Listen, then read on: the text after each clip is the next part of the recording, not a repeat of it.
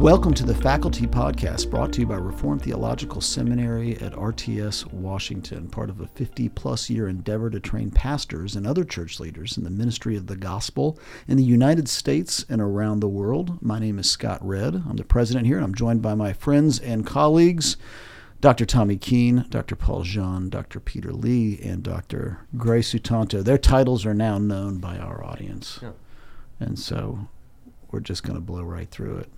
You guys will have to be patient with me in these introductions. As we continue on in our series on the fruit of the Spirit, we're moving on now to the next fruit that arises in our list from Paul's letter to the Galatians, and that is the fruit of the Spirit, that is patience.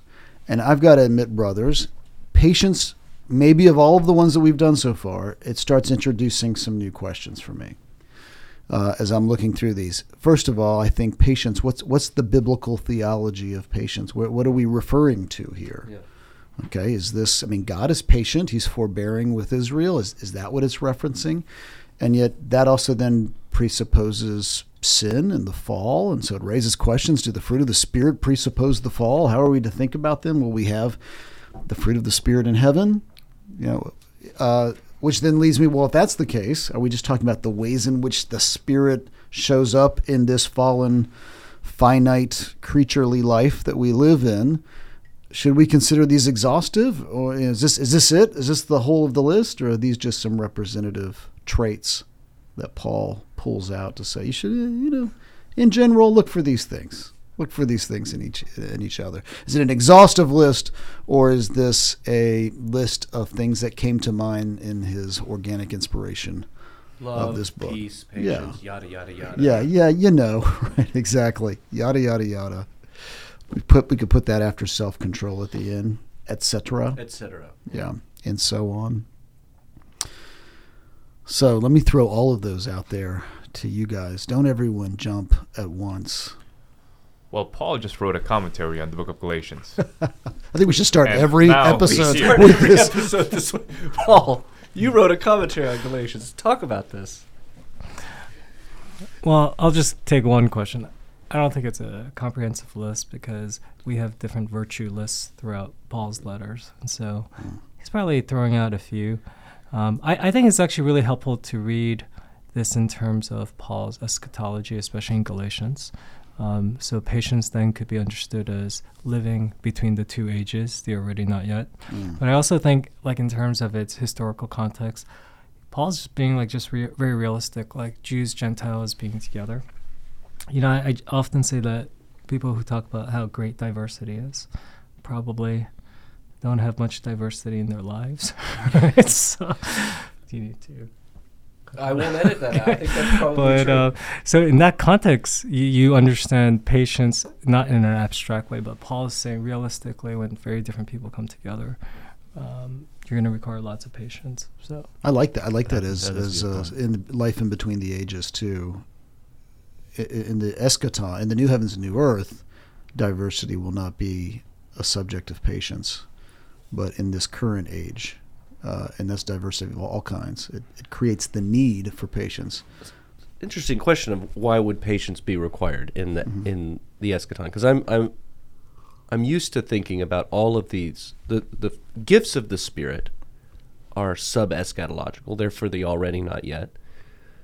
But the fruits of the Spirit I've always thought of as eternal. These are the things that we will have in a glorious, most excellent form in heaven. So why would patience be necessary in heaven? I think that's an interesting question. Gray? Well, I think a parallel to this conversation would be the debates in the 20th century about whether or not we can refer to God pre-fall as a gracious God who deals with humanity, right? So some theologians would argue to apply grace before the fall is a category error because grace presupposes the entrance of sin. So we shouldn't say that God was gracious to Adam because Adam was created innocent and therefore good. So in what way was God gracious to Adam, right?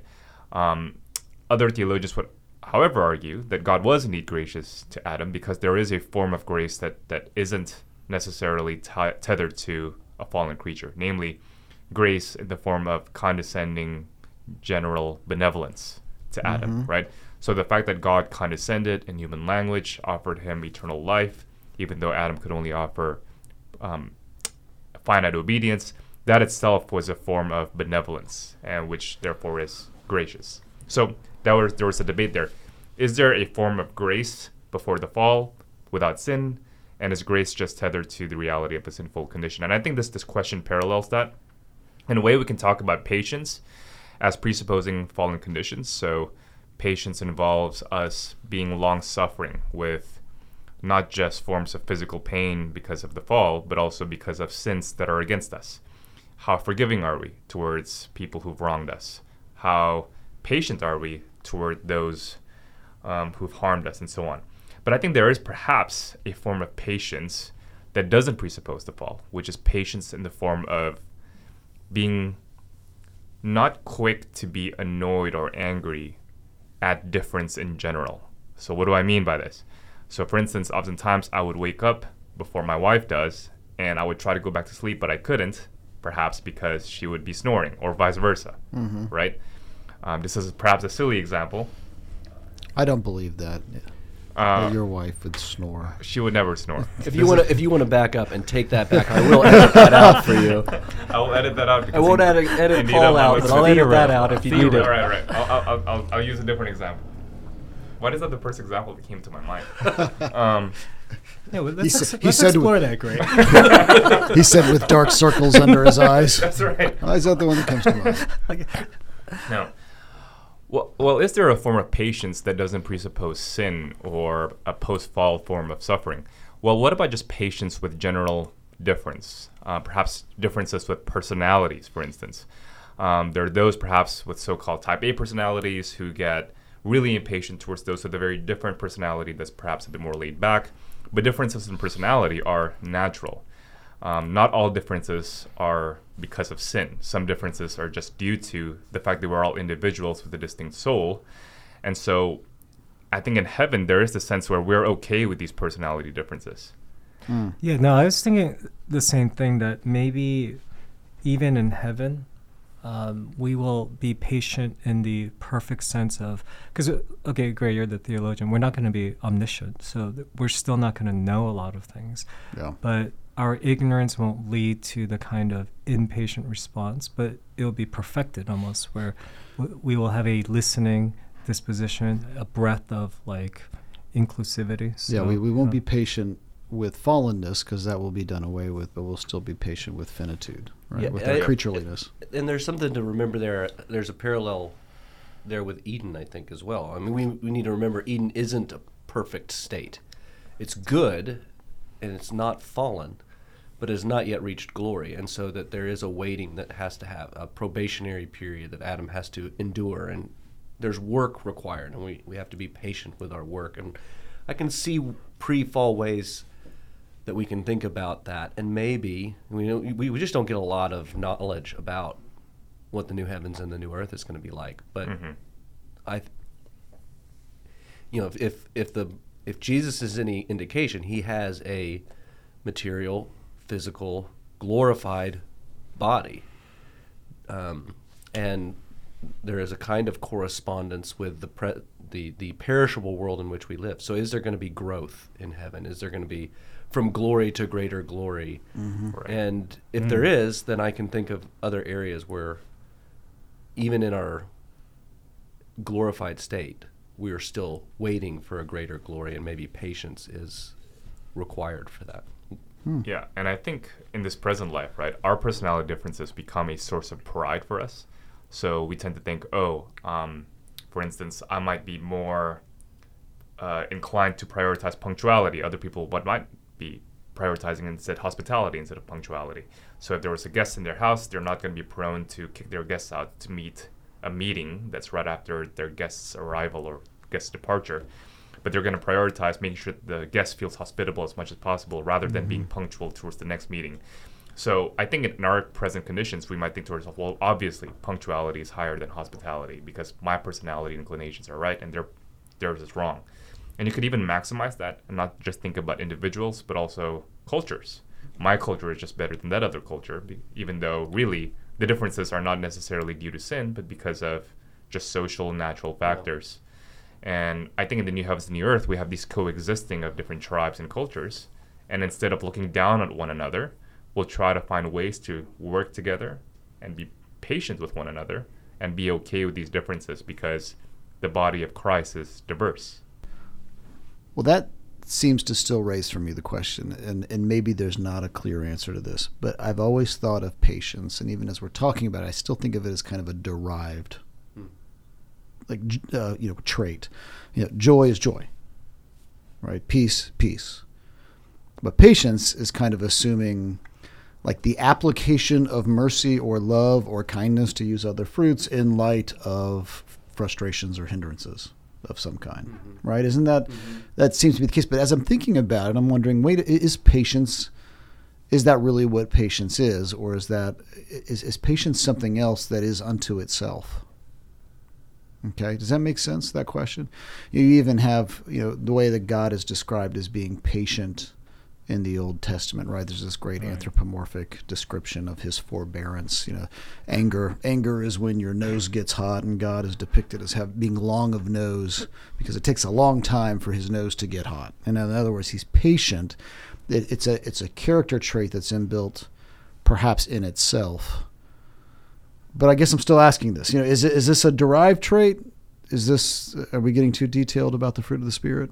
Maybe at the end of the day, all of these we could say are derived out of God's twofold characteristics, in the Pentateuch of being merciful, gracious, to use Gray's language, not just merciful, but gracious and just. And if you take, if you apply those into different situations, and you get the fruit of the Spirit. My gut response, and I think maybe this is getting a little speculative, so we might have to have a apologies and retractions episode after this. But my gut response is, God, neither in Eden nor in the new heavens and new earth are we to think about those realities as kind of a static goodness. There's a narrative dynamic to all of that. Yeah. And in that narrative dynamic, there is a kind of patience required. And maybe if we're doing kind of like a biblical theological discussion of this, the patience is, God's patient. God is obviously patient with us, but there is a part of patience is me, is us together faithfully waiting for God to reveal His glory, to solve our problems, to act, right, and give us. There is a real, I think, pastoral benefit to patience. I mean, I really appreciate, Paul, what you said to start off with, that we are in between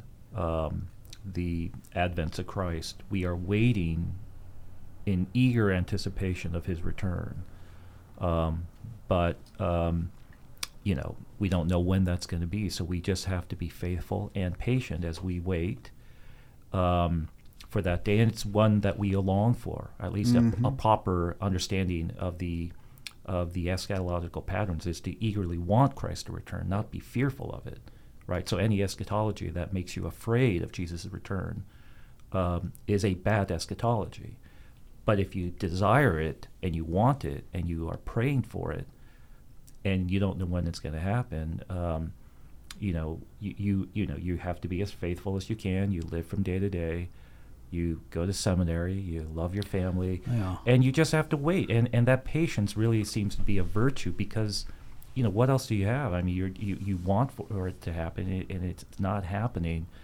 So at the larger kind of picture of the church, you can see that. Right. So the emphasis then here is on sort of the persistence in worship, persistence in faith, persistence in goodness and joy and peace, persistence in love. And I can see how that patience adds another element to it, right? It's saying persist in these things. Long suffering. Or persevering. Good Calvinist persevere. virtue. Yeah, that's right. A lot of the fruits actually, I think, intersect with persevering. Self-control, to spoil the ending. But gets at we that see too. it, I think, also in our own individual lives of growth and sanctification. I mean, I want to be, done with this sin now. I don't want to keep dealing with this thing. But it doesn't happen that way. You pray, you grow, you wait for the Lord to continually sanctify you. You're just kind of doing what you can. I don't know to what degree there's a level of we're not in glory. That's the direction we're heading in, but we just and we do what we can to grow and to refine ourselves. But we wait for the Lord to do that within us. Especially in our day, if you think about it, with the TikTok short videos and how Facebook is responding with those short video clips. Everyone wants something quick and easy. Yeah. Like an instantaneous, thing. And the idea of patiently waiting is just a virtue that's lost. With the internet now, we can just look for anything online and get it like right away. The idea of working to grow in an area of study and putting the work in long term to really understand it is lost. We just we find something on the internet and it's there. Now we know it, and there's no idea of just really growing in that knowledge. I like that line of thought, and one of the things that I kind of try to do when I get stuck in, like, what is patience, what is hope, is to think about some of these parallel concepts or, just synonyms and antonyms. And biblically, you're doing a biblical theology of patience. Good examples, bad examples. Again, I'm thinking of self-control here, but, Esau, he isn't willing to wait. He's not willing to wait for God's timing. He's not willing to wait for his inheritance. He's impatient, and so he sacrifices what he has to wait for the pleasure that he has, right in front of him. Yeah, there's a theme about that. I think you find throughout the scriptures this kind of unwillingness to wait for God's timing and to wait for His. I mean, you clearly see this with Peter. So you have Abraham. The whole story is about Abraham waiting, and Hagar, right? You've got, and arguably, but I think there's actually something to this. Moses killing the Egyptian. He's trying to bring about justice without awaiting the Lord's call and the Lord's work of deliverance. You see this with Peter and Malchus. You see this arguably when the Israelites go into the land and then they fear, they turn back, and then God says, "Okay, now you'll have to wait." And they go, "No, we're going to go do it now." And then they go and get beat in battle. So you have this kind of theme regularly of trying to rush or hurry up. And what do we see in Jesus? We see in Jesus this ability to say, "My time hasn't come yet. It's not the time yet. It's not the fullness of time." That's right. There's this faithful waiting and patience for the Lord's timing. Maybe to your earlier point about it being derivative or responsive, unlike maybe peace, there seems to be this, in patience, it's irreducibly social. Mm-hmm. Like, it's always involved in our relationships with one another and our relationship with God. We're waiting on someone else or responding to someone else or being kind and merciful to someone else. And having integrity. And this is where I think, as I've been listening to y'all talk, I'm realizing there's this integrity in your finitude, right? To wait means that to be patient is a kind of unchangingness, right? You're not going to become flared up and short-tempered, right? You're going to be persistent and have integrity in time, right? A good question I think for us to ask is what patience looks like in the context of theological differences. Because when we think about Galatians, even as we're talking about patience, it seems like Paul is patient, except when it comes to compromising the essence of the gospel. Because if you look at chapters 1 and 2, he's very arguably impatient with the Galatians or even with Peter. But some would argue that puts some sort of limit or guidance on how we think about patience, And so I think that's a good question for us to think through.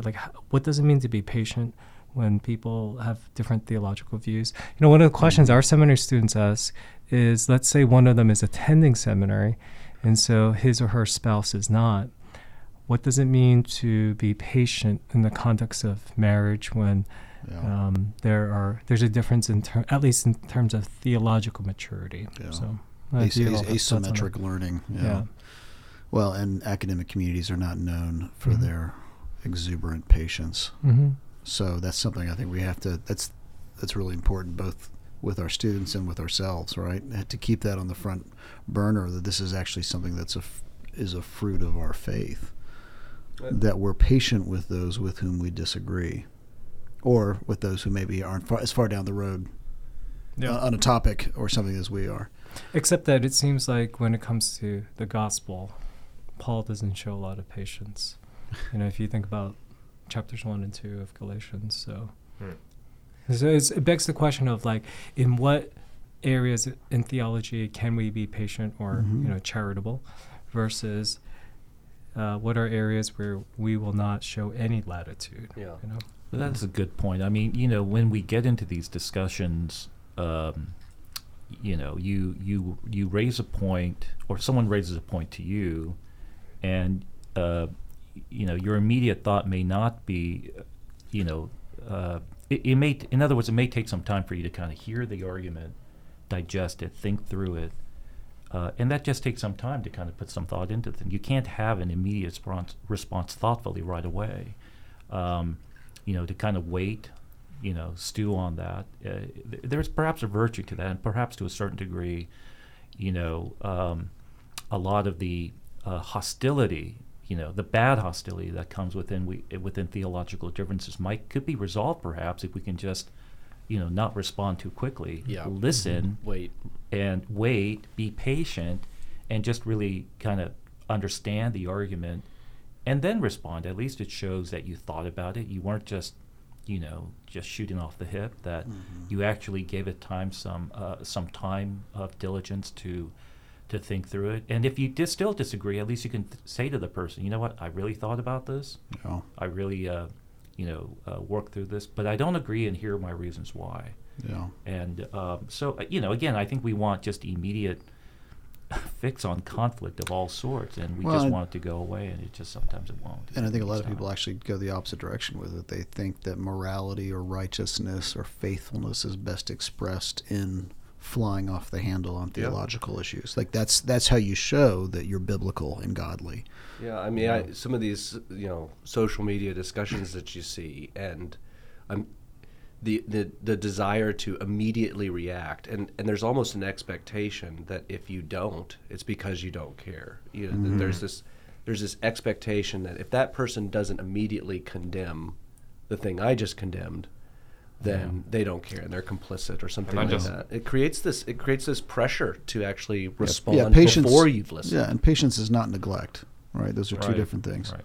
And not just like a call for you to respond specifically on that social media handle. Yeah. Mm-hmm. That if you're silent on that social media handle, it means that you don't care about the issue or something like that. And to Paul's point, there is a time when we should react, and it's not an impatient, but it's a in your anger do not sin kind of thing. And I think in Galatians, Paul has always struck me as kind of like angry dad. Like his kids are being threatened, right?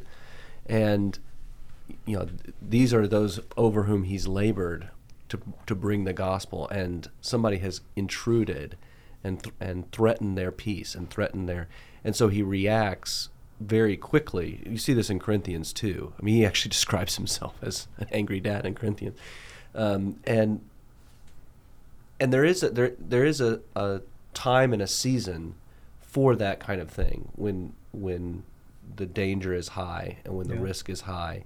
Your kid's crossing the road and you see a car coming. That is not the right time for patience. But in ordinary circumstances, we're called to wait on the Lord, to be merciful to one another and long-suffering as we seek to promote the peace of the church. And so if you're looking for a way to apply this in your life, I think what I'm hearing is recognizing the circumstantial aspects of these things and how they happen in context by people. It's a good question to ask yourself. Like, Lord, am I being patient? Am I not? Am I being quick-tempered? Right? Search me, O God, know my heart. See if there's a hurtful way in me. Right? Lead me in your everlasting way. That's a great way to apply these fruit to yourself. If you're saying, well, I don't know in which situation I should do what. Well, okay. Seek the Lord on it. That's always a good sign to me on these things. Are you seeking the Lord in it? It's not about, am I looking for the lowest bar so I can make sure I reach it? but rather, Lord, show me what patience is going to look like in my life in light of my context, the issues I'm dealing with, my personality. For instance, if you're someone who is hot-tempered, you might need some repentance in that area of your life, right? Whereas there are other people who, through passivity, trying not to be confrontational, actually might need to think, what does patience look like when it's a firm and just and godly patience versus being passive and uninvolved. And those might be there might be different answers for each person. Yeah. That's the thing I really struggle with patience is it's kind of like, like your windshield wipers. You don't know you need new ones until it starts raining. Like you don't know that you've been impatient until you've lost it. Yeah. There's this kind of like, how long, O Lord, that touches all of our lives.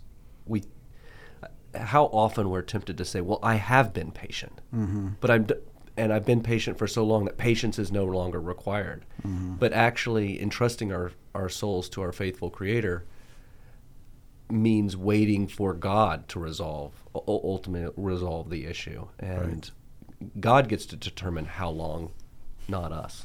No, the best advice I got from personally, just when I say best personally for me, was one of my mentors. He said, just assume you're not being patient. And for some reason, when he said it, he said, stop being overly contemplative about this. Like he said, you're probably, I know very few people who are so patient that the exhortation is like, you're too patient, very few. And understanding, Scott's nuance, because I do think that people can confuse passivity with patience. That's not patience at all. But for someone like me, he's saying, no, don't waste time contemplating, am I being patient enough? He said the answer is no. And then consider, and he said make it very concrete. For instance, he says when it comes to, for instance, being a husband or father, you probably have your wife and your children on a sanctification schedule that is not going to work out. So, extend it by 7 times. And I said, okay. I do like your theocentric idea, Tommy, about patience. Yeah. We wait for the Lord to work, and according to His plan. And it comes to like our children, because our family, kids, church people, with people we care about. I like the idea of a sanctification schedule, by the way. Yeah. I would if we could do it, if I could do it, and set everyone on my own schedule, I would love that. But when it's our loved ones, we don't want them to go through hard times. We want that to be fixed immediately. But the Lord has a different plan, and we need to wait on how He is working. So the theocentric aspect of this, sort of that God-centered telos, I think is a real good way of trying to keep this in mind. I put a little asterisk there with Paul and Scott's note that that's not a passivity. We're faithfully waiting on our Creator while doing good. So we're actively engaged in the doing of good and interceding and whatever that requires, but waiting on the fruit for that from God. Yeah, so in marriage, and this is, as we're all talking about this is what's coming up with me, in marriage, patience does not mean giving someone the quiet treatment because they're not on the same page that you are, right? Passivity can actually be a lack of patience. It means actually actively still being self-giving because you're patient in the work of the Lord in yourself and in others. That's where I think that's where the rub really hits. Because they go, okay, yeah, you want me to be patient? I'll be patient. I'll sit over here quietly with my arms crossed. I'm being patient. I'm not getting mad. Yeah. And that actually that itself is its own aggression. Yeah. So patience is, I'm still sort of thinking through this. It's this kind of persistence and true faithfulness, over time. And that's something when you start thinking through the implications of it, you realize, wow, this cuts very deep to my character and how I'm responding and acting in the world around me. That's good. It is interesting how all of these fruits, you start talking about it and you realize this touches every single part of my life. Yeah. This one's especially hard because, when you think about how impatient we are with people, and then how God is so patient with us, there's something about that that's very cutting. We're like, wow, like that's why when you think about that parable of that guy who's forgiven, and then he doesn't forgive his servant. It's a very good reflection of our own shortcomings. This actually is one reason why I actually enjoy doing dishes. because I get the sense that I got something done immediately. Writing a book, you see, just takes forever. I thought you were going to say because it makes you feel like I've been so patient. No, it allows me to kind of say, look, I got this done. Yeah. You know, where grading or you know, writing projects, or like a dissertation, right? Mm-hmm. It sometimes it's more of a test of endurance than it is the actual academic work, putting all that stuff on paper. And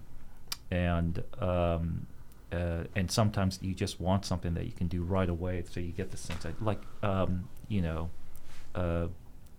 mean, Paul, I don't know if that's what you get. You do both. You write books, you preach. Where preaching you can do week to week and get a sense like, you know, you're making progress. Where you write a book, maybe not you here, because you write a book like as often as you preach. So, I'm not you know, great. for the rest of us here who actually who takes a lot of time to That takes a lot of time to be patient with me. I'm trying to, okay, hear what I'm saying. That's probably Do you want to formulate? Let's formulate that. Well, it's true. We talk about a theocentric model and a Christocentric model. Yeah, I think about Paul, the Apostle Paul, in the letter to the Romans, you know, saying that God demonstrates his love to us while we're still sinning, right? And so often in our human relationships, right, we're like, well, I'll demonstrate my love when they respond to me in the way that I think is appropriate, you know. But seeing God's patience in that he's patient with Israel, he's patient with his people, that while even we're still sinning, he's already going about the work of sending his son and demonstrating his love to us. It's been great to have this conversation, brothers. Thanks for extending me patience as we walk through this topic. I look forward to delving into the rest of the fruit of the Spirit with each of you. I can see us all being sanctified. I have a very strict sanctification schedule for each of you, and you're coming along quite nicely. So we should thank the patience of our readers and our listeners. We thank you, listeners, for your listening patience. to this closing of the podcast. Thanks for being with us this week. We look forward to being together again next week. Until then, take care.